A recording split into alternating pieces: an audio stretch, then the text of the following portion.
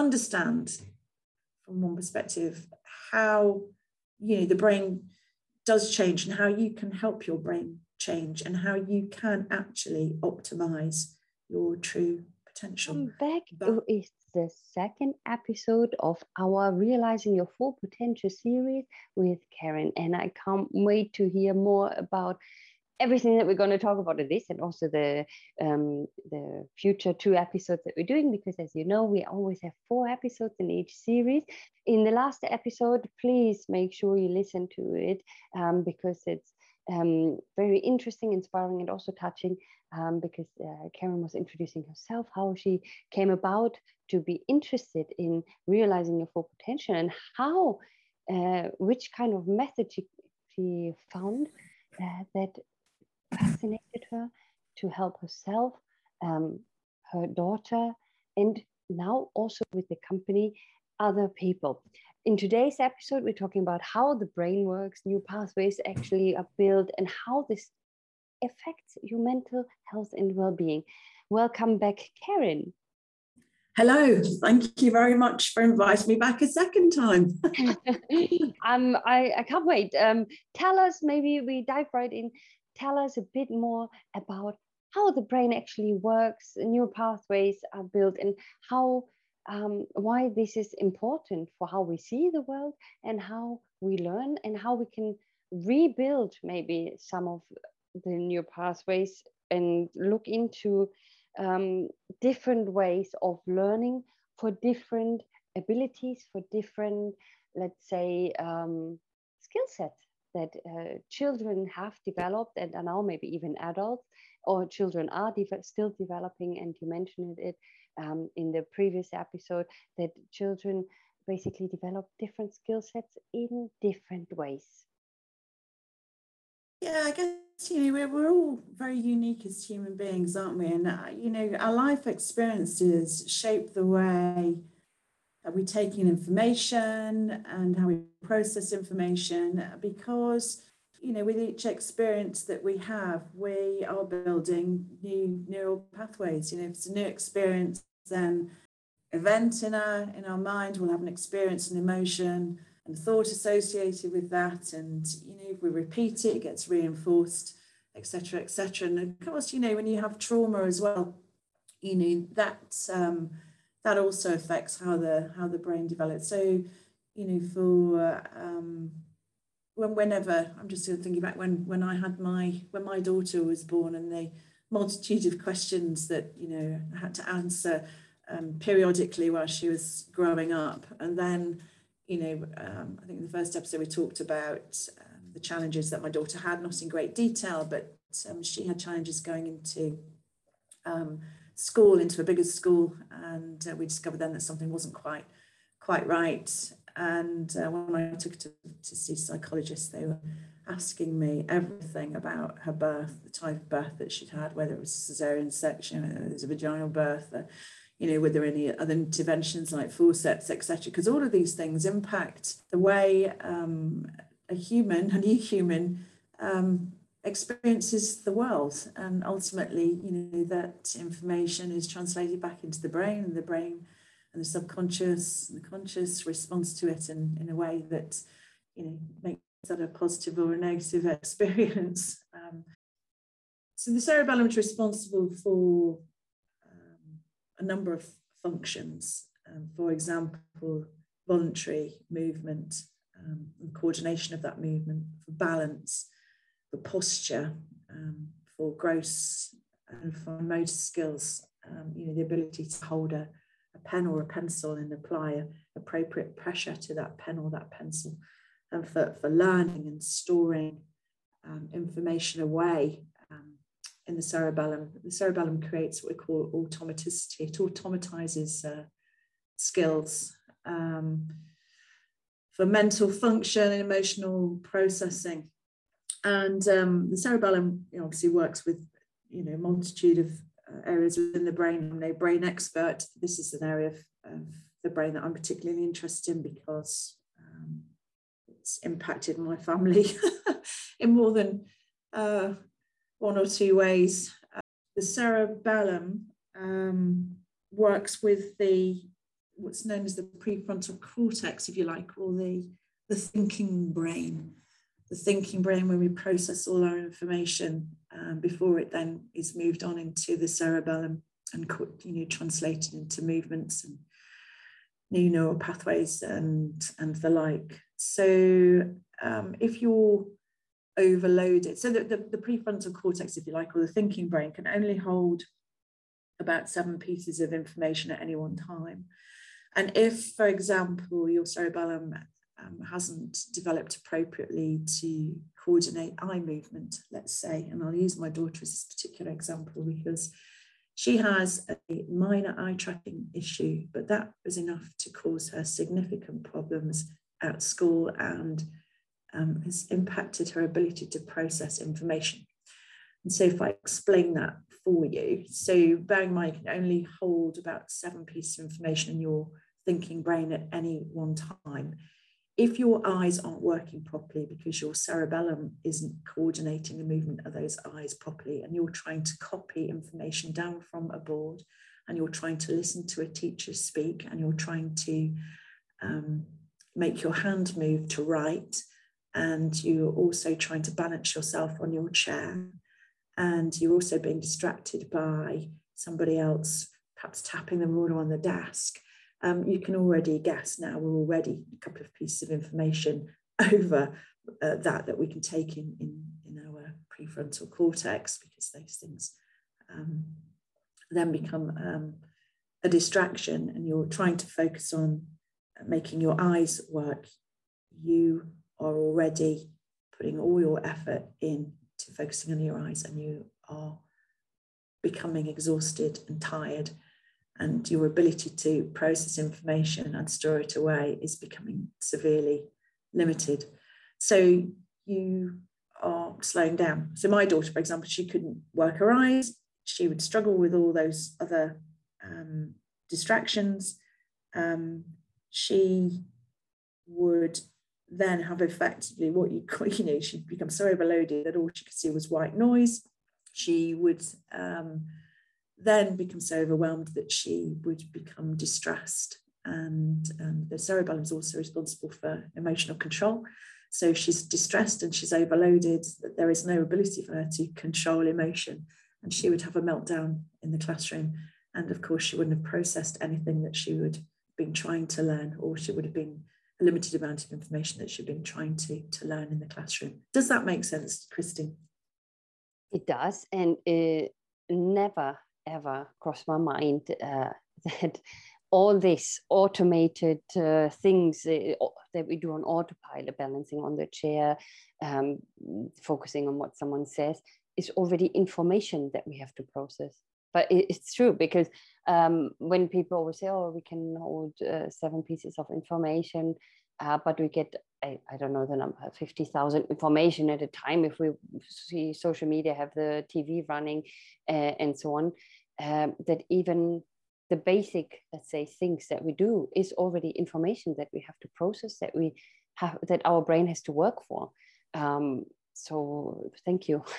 Thank you for giving us this specific example, because it's really eye-opening. Yeah. Yeah, and for me, learning about the cerebellum and learning about the Zing program, just made so much sense to me. And it just, I'd had the educational psychologist report for my daughter, and would go through them, and we'd have the accommodations, like giving extra time and breaking information down into bite-sized chunks, which is all really, really good scaffolding tools, but never really getting to the core issue, which is what this program, the Zing program that iOptimize Me have brought to the UAE, actually does. And so, it was a no-brainer for us to get started on this program with my daughter. So the cerebellum, go back to the cerebellum, all this process that it does, it also obviously takes in sensory information. We talk about the proprioceptive and the vestibular systems, and our sense of space, ability to even put your finger on your nose with your eyes closed. Some people can't actually do that, and that's because the sensory system is not working properly, or their ear, in terms of the vestibular system, the balance and coordination. If you've got auditory processing challenges, then that's affecting your vestibular system. being able to balance and coordinate, control body movements.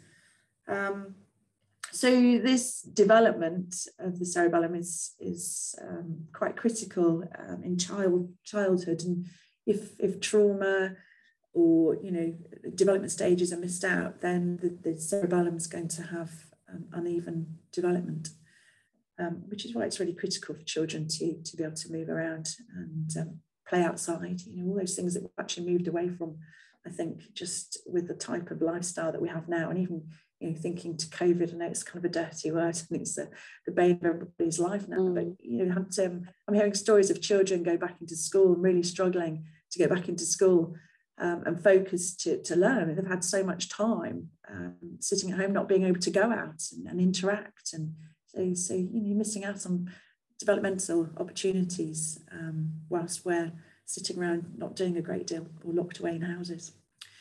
Anyway, so moving on. So the cerebellum processes sensory information. It's responsible for a bunch of other activities in terms of how we move and taking information. And the cerebellum, interestingly, is known as the little brain, and it's a little area of the brain tucked away behind the hindbrain or the bigger brain, and it holds about 75% more neurons than the big brain. So this little walnut-shaped piece of the brain is so critical in how we develop and how we function throughout life. And so, bringing the Zing program to Dubai for me was an opportunity to really help individuals understand, from one perspective, how the brain does change and how you can help your brain change and how you can actually optimize your true potential by reprogramming the brain and creating workarounds to develop the skill and automate the skill required for children in this particular example, for children to be able to learn. But the cerebellum, in the program sense is, and the Zing program sense, it's not just focused in on children and the ability to learn new tasks. The program's also been developed for sports professionals. It's also been developed for older people who want to maintain cognition and balance and coordination as we get older. And for adults who, didn't get that full development when they were in childhood. So it's never ever too late to go back and optimize your cerebellum, if you like, and create new ability to learn, process information. So if you've always been somebody that's been disorganized, then the Zing program could help you in that. If somebody that's forgetful and advanced coordination programs, then this program will also help. Amazing. And this is where when I went into neurolinguistic programming and understood a bit more how the brain works. And this is where people forget that you can build neural pathways intentionally for specific things that you want to achieve in life. And I think once you realize this, I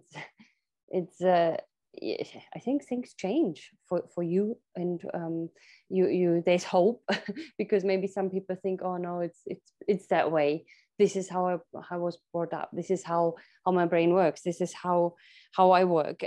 This is how I learn or not to learn in this case. Okay, accepting that maybe you have these difficulties. Okay, you need to accept that anyway, but then you can do something about it. And this can really be life-changing, not only, like you said, for children, but also for the adults that are looking into improving and realizing their full potential. Fascinating. Yeah, it's never ever too late. And whilst most of our brain development is completed by the age of, I think it's 29, there's still opportunity to create and develop and learn and build. It's just fascinating. You're absolutely right. It's just fascinating. and it's within our gift to do it. Exactly. And the research is all out there supporting this. Every day I go on the internet, I'm always continuously learning and researching. There's links now to ADHD. I mean, I don't want to get into the label side of it too much, but these kids that get labels for ADHD, we can take it right back to the development of the cerebellum. Kids with autism, we've got a certain level of potential. Each and every one of us has got our own levels of potential. It's not turning everybody into, a Superman, but it is about actually going, well, we can do this much. We can do this much in these many areas, and it's understanding that there is potential for more growth, and maybe that's another 10 or 20% on top of your potential is as it's assessed at any one moment in time. But you optimize your brain through, I mean, I talked about the importance of physical exercise. The way that this program works, the Zing program that Optimize Me have brought to the UAE, the way it works is it creates a bespoke set of exercises designed to challenge the brain, to promote, again, the word neurogenesis, which is this effectively biohacking the brain and creating new stem cells. You can create new stem cells in your cerebellum through exercise. Okay, so the research behind this particular program is understanding the type of movement that will create the challenge to develop that particular area of the brain based on a baseline assessment that is done initially before you start the program, and then you track that over a period of time to see how much progress you've made. But neurogenesis, for example, it's triggered by neurogenic signals, which come from stimulating activity in brain regions, and that then stimulates the neural stem cells that go on to create these neural pathways. Okay, and that effectively, this is starting at its most basic level, developing a new nerve cell known as neurogenesis. Those neurons work by sending and receiving electrochemical signals with other neurons in the brain, and they connect to each other. It's like joining the dots up. I always kind of visualize this as looking at it like a junction box, if you like, where perhaps you've had some tradesman that hasn't done a very good job at connecting all your your electrical wiring up. And so you kind of go in and you reevaluate it. You get a baseline, go, right, well, that needs to go there, and you then start work on putting the neurons together and rebuilding, or putting new wiring in, and joining the dots and creating this fully functional system that's going to turn all the lights on in your house remotely or automatically in a simplistic form. Yeah. So talked. I mentioned the physical activity. This physical activity affects the brain along with the rest of the body, and activities like running or bicycling increase the rate at which brain produces neurons. But within the Zing program, we're not riding a bike or whatever. We're doing other things like forcing two sides of the brain to kind of work together. And it's quite fascinating and interesting to see the speed at which improvements can be made. Well, then I'm thanking you again for your time, for your input, for this wow moments. In the next episode, we will be talking about reframing certain things and labeling people. Is it necessary? How did it change maybe over time? How can maybe the labeling also help to look into the neural pathways and rewiring the brain?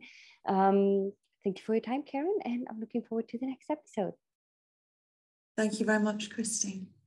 That was it. Thanks for tuning in. And just to let you know, there's a free 30-day Kickstart Your Business Challenge available on my website, creativestartupacademy.com/kickstart, and it turns your business idea into reality in just 30 days.